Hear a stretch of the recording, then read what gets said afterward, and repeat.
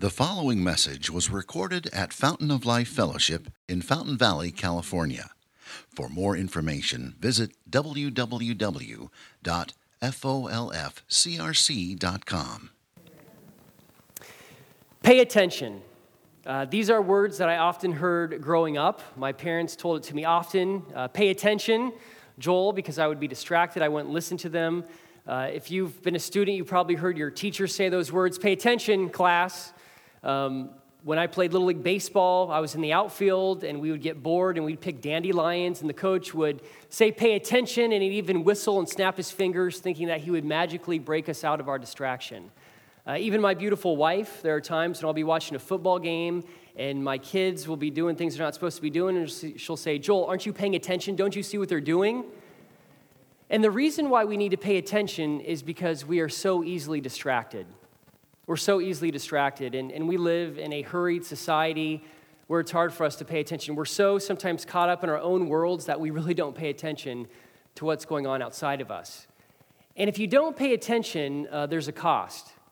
If you don't pay attention to a leaky roof in your home, it can easily turn into the major repair of an entire wall. If you don't pay attention to the weeds in your garden, the growth of the vegetables can be squelched by the weeds, and the beauty of the flowers can be blurred by the weeds. If you don't pay attention to your job, maybe you get a promotion, and it can lead to a lot of success, but you don't pay attention to the increased blood pressure and the joyless living, there's a cost. Or maybe you have another late-night meeting, and it leads to the fruit of a distant spouse. Or maybe there are widows who aren't paid attention to, and the only phone calls they get all day are from telemarketers. Or widowers who aren't paid attention to, and they don't remember the last time they had a hug from someone. Or there's people who live in group homes, and the only people who visit them are the ones who get paid to do so. You see, nothing is more damaging than when people go unnoticed, when we don't pay attention to the people around us. Now, in the text that Beatrice read, I wonder how long it's been since people have paid attention to this leper. I wonder how long it's been since someone, instead of avoiding him, actually came up to him. We don't know a lot about this leper. We don't know his name. We don't know how old he is. We don't know how long he's had leprosy. The only thing that we know is that he has leprosy. Now, leprosy today is known as Hansen's disease, and thankfully it's not as widespread as it was in Palestine in Jesus' day. But in the Old Testament, in Leviticus 13 and 14, there are two lengthy chapters that talk about skin and infectious diseases, and they're like an ancient manual on dermatology. And in Leviticus 13, it says this: the person with such an infectious disease must wear torn clothes, let his hair be unkempt, and cover the lower part of his face, and cry out, unclean, unclean. As long as he has the infection, he remains unclean. He must live alone. He must live outside the camp. Leprosy, there's a lot of superstition and fear that were attached to leprosy. It was seen as divine punishment. If you're familiar with the Old Testament, you'll remember that when Miriam revolted against Moses, she became leprous, and she had to live outside the camp for a week. Or if you remember Elisha and his servant, when Naaman came, the Aramean, to be healed of his leprosy, he wanted to give Elisha all these gifts, but Elisha said, no, I'm not going to take anything from you. And he sent him on his way. But then Gehazi, Elisha's servant, went after him and said, wait a minute, I'm going to get something. And so he went to Naaman and he said, actually, my master does want some things. And what was his punishment? He got leprosy. So there was a lot connected to leprosy. Being a leper would be really lonely in Israel's day. Leprosy was a lonely disease. They were required to stand at least 50 paces away from people. Legally, you could not get within 50 paces of people. It was a deadly disease. What this disease would do is it would kill your nerve endings so that you would no longer feel pain. You wouldn't pay attention to pain. So, for example, you could have your hand in the fire and you wouldn't feel it if you had leprosy. Or it could be something as small as if you got a sliver or a splinter underneath your fingernail, your nerves would no longer scream out in pain, so you wouldn't know enough to pull out the sliver, and a small wound could turn into an infection. An infection could turn ugly, and eventually a lot of lepers would lose limbs. They would lose parts of their body. It was a horrible disease. It was a lonely disease. Leprosy robbed a person of their reputation. It robbed a person of their occupation. It robbed a person of their family. They couldn't live with their family. It robbed them of their friends. It robbed them of their daily habits. It robbed them of worshiping in the community of faith. Leprosy wasn't just a disease, it was a death sentence socially. Ignored, despised, avoided, lepers were. Josephus, who was a Jewish historian who wrote about this time period, he says this: the banishment of lepers differed in no way from a corpse. Rabbis spoke of lepers as the living dead. The cure of leprosy was seen as difficult as raising the dead. Lepers were viewed by society as better off dead. Now, fortunately, we don't hear much about leprosy or Hansen's disease today, but the question is, who are the lepers in our society?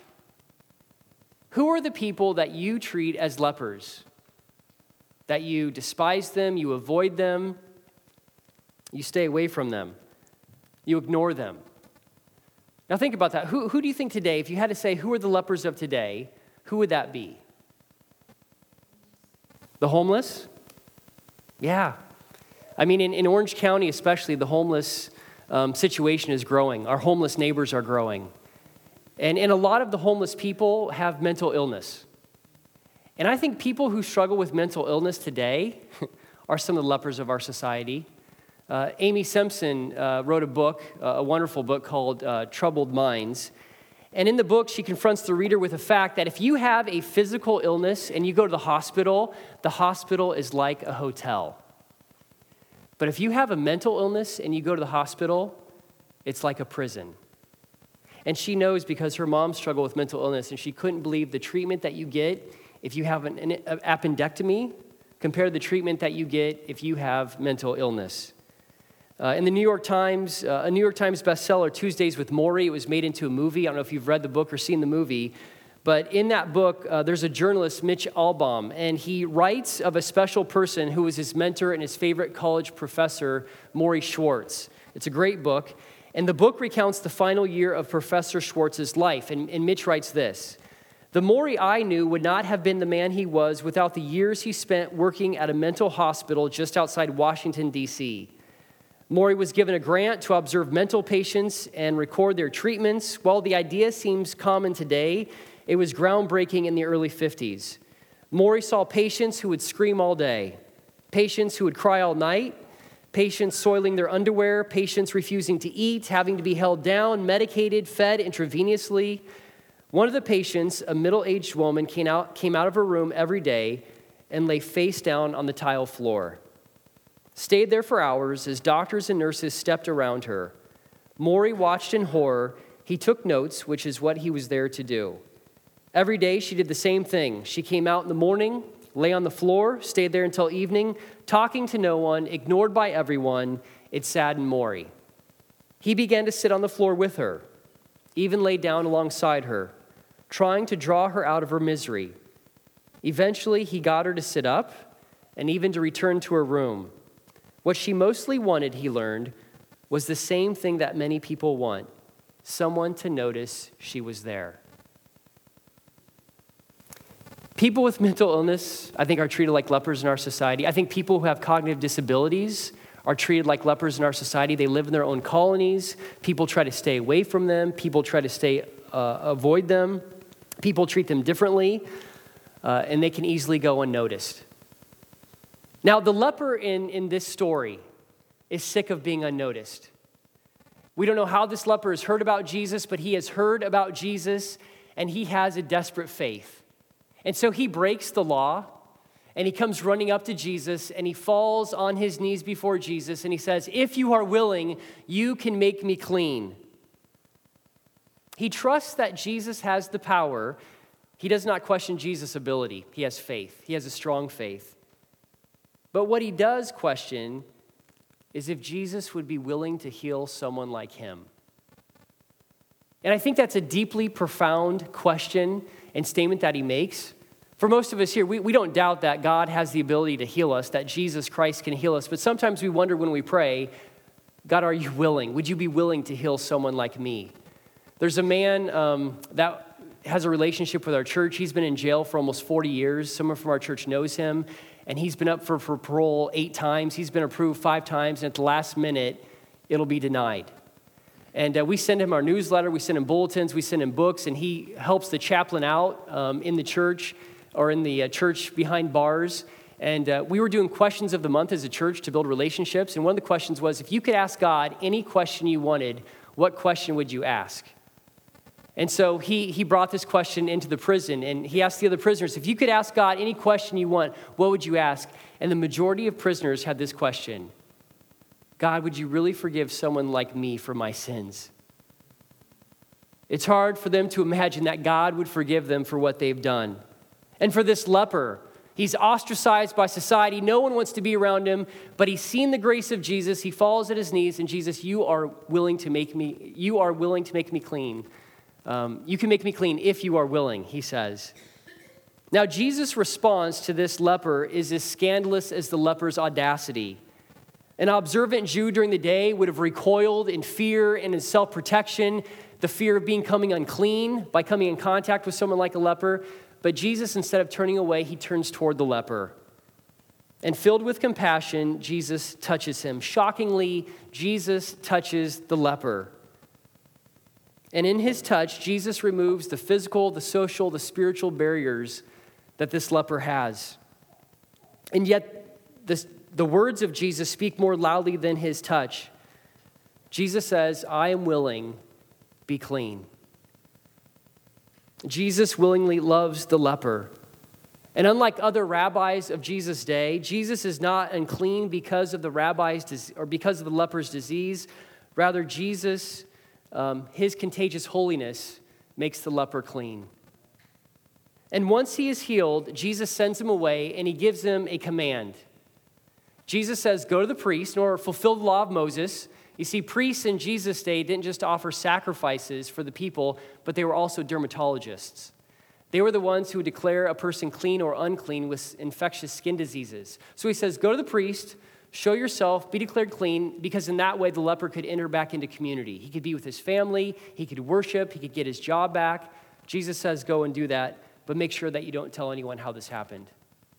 He gives him the command of silence. But the healed man doesn't pay attention. He doesn't pay attention to Jesus' command. If you have your Bibles open, you will notice a switch in this story. That before this, Jesus is able to enter villages freely, and this man is on the outside. But at the end of the story, the man is back in the village, and Jesus is out in lonely, deserted places. Jesus has traded places with this man. And the good news of the gospel, this story is a microcosm of what Christ does for us, that he trades places with us. And the greatest symbol of that is Calvary, it's the cross. That Jesus was crucified outside the city so that we could enter into his holy city, into his kingdom. Jesus trades places with his people. And I think maybe this is our biggest fear in reaching out as Christians, as churches, to people who are the lepers of society, is we're afraid of trading places with them. We're afraid that if we come in contact or if we try to go out and minister to homeless people, that their problems will become our problems, that their conditions will become our conditions, and I don't know how to talk to those people, or I don't know how to love them. And so often we look at our own inadequacies instead of the willingness of Jesus to work through us to compassionately touch them. You know, psychologists tell us that a lot of pathology and mental illness today are the result of people being unnoticed, especially early in life.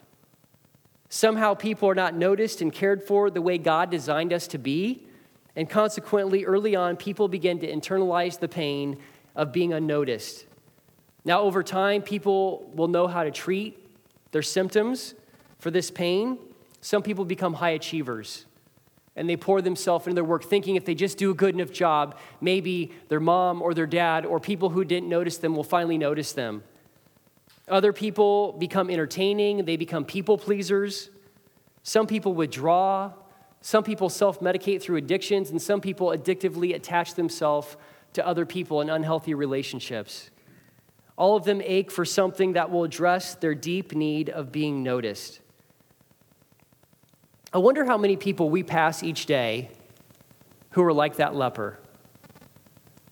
How many people at your work, how many people in the community go unnoticed? And again, we are so caught up in our own world, especially this Christmas season. Man, when Christmas season comes, it seems like everything's in a hurry. We have lists for everything.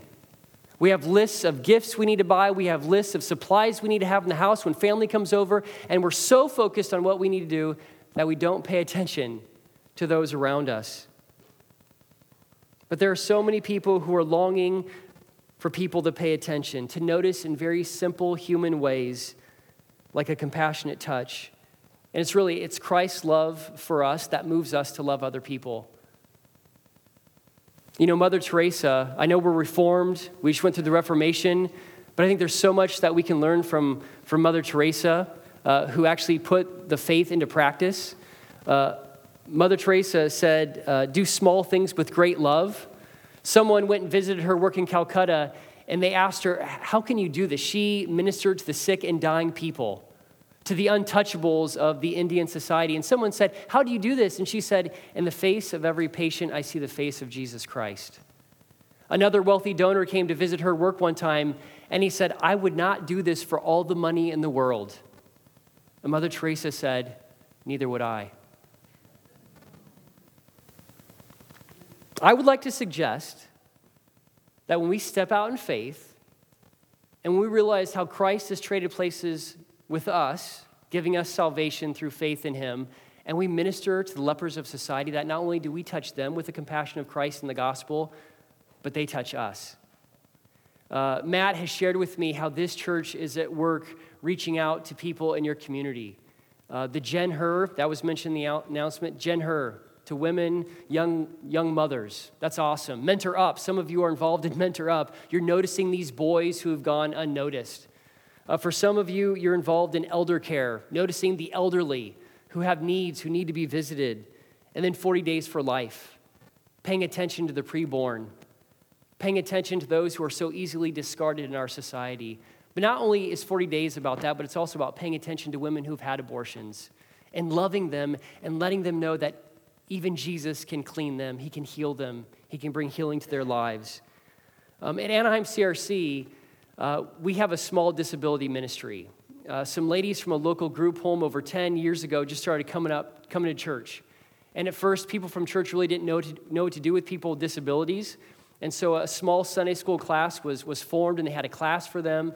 And then the leader of that, Steve, God worked in his heart, and Steve said, you know what, I would love to work with these people. I don't know what I'm doing. I've never done it before, but I would love to work with them.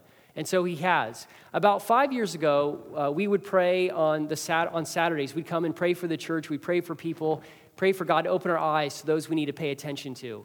And Steve said, I feel God calling us to grow this ministry, this disability ministry, but I have no idea how. In California, there's many group homes. California actually has awesome benefits for families who have members who have cognitive disabilities. The government pays for it, so a lot of people actually move out of state into California so their family members can receive the care that they need. And so we prayed about this, but again, had no idea how to do it. God brought some Filipino families to our church, and these Filipino families worked for a lady, get this, who owned 19 group homes for people with cognitive disabilities. And this lady was a Christian, and she wanted to have a place for all her clients and her staff to worship. But she had visited other churches, and the churches would say, yeah, bring them, but they would love the staff, but they wouldn't know what to do with the rowdy clients who would sometimes scream out or act out in service. So she said, I don't want them to be treated that way. They need to be loved. They need to be cared for. And so Nate and Tody and the people who worked for her said, come check out our church. So the first Sunday, she brought 20 clients and 10 staff. And they came. She said, okay. Next week, she brought 30 clients and 20 staff. Now, she has over 100 clients and 60 staff. So she kept bringing more people, but then she realized, I don't want to disrupt the morning service, and we have too many people, we can't all fit. And so we started having a service in the afternoons, the second and fourth Sunday afternoons, just for people with disabilities. And about 200 people come, over 100 with disabilities and staff, family come and worship. And the first one of these services, I was nervous. I'll be honest, I wasn't very comfortable around people who have cognitive disabilities. I didn't know if they were going to punch me or grab me. I mean, we have all these fears of people like they're going to attack us somehow. And so we're so often in self-protection mode. So that first Sunday we had a service in the afternoon. I was sitting in the front row, and I was listening to the worship team, which was made up of people with cognitive disabilities and people from our worship team. And they were practicing, and I was sitting there and just praying, God, help me to interact with them well, to love them as you love them. And there was a young man who had a disability who was sitting on the same pew to my left. And he was wearing a pink shirt. He was sitting over there, so guess where I sat? I sat way over here, okay? And I'm sitting there listening, praying, and all of a sudden I noticed there's a pink shirt sitting right next to me. I thought, okay, this is uncomfortable. And I looked at him, and he looked at me, and he just smiled. And I'm like, okay, God, help me. And all of a sudden I see a flash of pink go in the air, and he puts his arm around me. And I'm like, okay, Lord, what do I do? And I just felt the Holy Spirit give me peace, and so I put my arm around him. And this picture is a picture of Shane and I. Shane has Down syndrome. He's nonverbal, but he's one of the most beautiful people I have ever met. His excitement and his joy when he comes to worship is contagious. And what I've found is that those people, the people with disabilities, may not need us, but we sure need them. Because they have shown me a level of love and a compassionate touch that I have not experienced before. And so I want to continue to encourage you as you reach out through Jen Hur, as you do mentor up, that you as a community of faith, with the help of the Holy Spirit, would pay attention. What is God doing around you? Take time to notice who are the people who are unnoticed around you, and how can you trust in Jesus to give you the power, to give you the patience, to give you the presence to be with him in whatever they're going through. Again, I'm convinced that the more we do this, we think we're going out and serving them, but really Jesus continues to teach us the power of the gospel and the power of his love for everyone through the cross. Please pray with me. Jesus, we thank you and we praise you that you noticed the people who weren't noticed by the religious leaders in society. You noticed the tax collectors, you noticed the prostitutes, you noticed the lepers, you noticed the people who had demons and they lived in caves, and you drove them out and you healed them and you forgave them and you had table fellowship with them. We thank you, God, that you notice us. That even though we are lepers because of our sin, Jesus, through your blood shed on the cross, you purify us, you make us clean, and you are so willing. You are so compassionate. You are so gracious. Not only do you give salvation to us to enjoy and to look forward to glory with you forever, but you give it to us that we may not remain silent. We don't have the command to remain silent, but we have the command to share. We have the command to make disciples. And so forgive us when we are complacent. Forgive us when we sit on our hands. Forgive us when we don't pay attention to the many people you place around us each day. Holy Spirit, please open our eyes so that as we begin each day, we can pray and say, Holy Spirit, who do you want me to notice today? Who do you want me to serve? Who do you want me to share the gospel with? Who do you want me to touch with the compassion of Christ? And Lord, when things happen, like at Anaheim with the disability ministry or with Mentor Up or Jen Hur, you get all the glory. You get all the glory because it's all because of your grace and your goodness to us. We love you. We give you thanks in Jesus' name. Amen. Thank you for listening, and we invite you to visit us Sunday mornings here at Fountain of Life Fellowship. For more information, visit www.folfcrc.com.